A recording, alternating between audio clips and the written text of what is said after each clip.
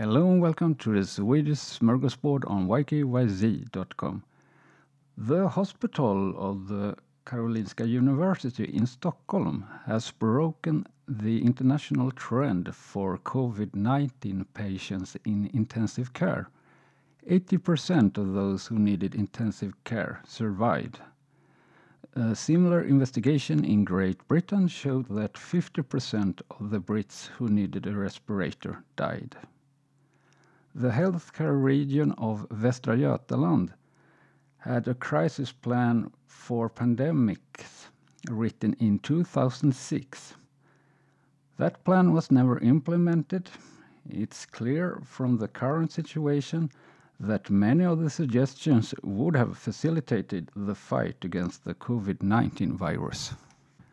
The last year, 7 Swedish counties have quit their collaboration with Chinese cities. Most of them cite the Chinese government's oppression of religious minority as a reason.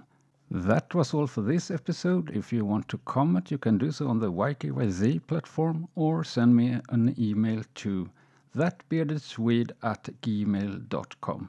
Bye for now.